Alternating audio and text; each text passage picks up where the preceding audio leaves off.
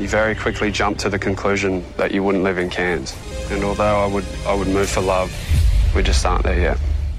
What I do know is that I'm not ready to say goodbye just yet. I instantly thought, oh, it's done and dusted. Yeah, oh, yeah. Heartbreak. Drew, it felt like the most bipolar thing I've ever heard.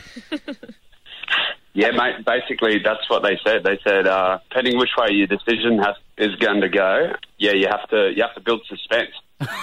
So make it sound like the other way. To be the negative stuff, and then spin it around and then give it the good stuff at the end. So poor Casey had to sit there.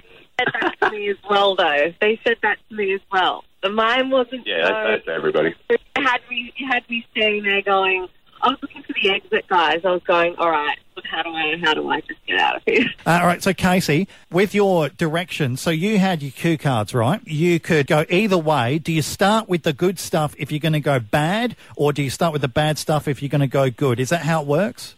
I like to start with the good so that he felt comfortable, because I knew we were both nervous. So I did good and then a bit of the bad and then ended with good.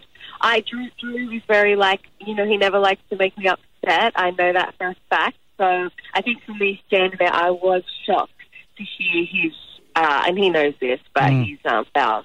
They were a bit doom and gloom.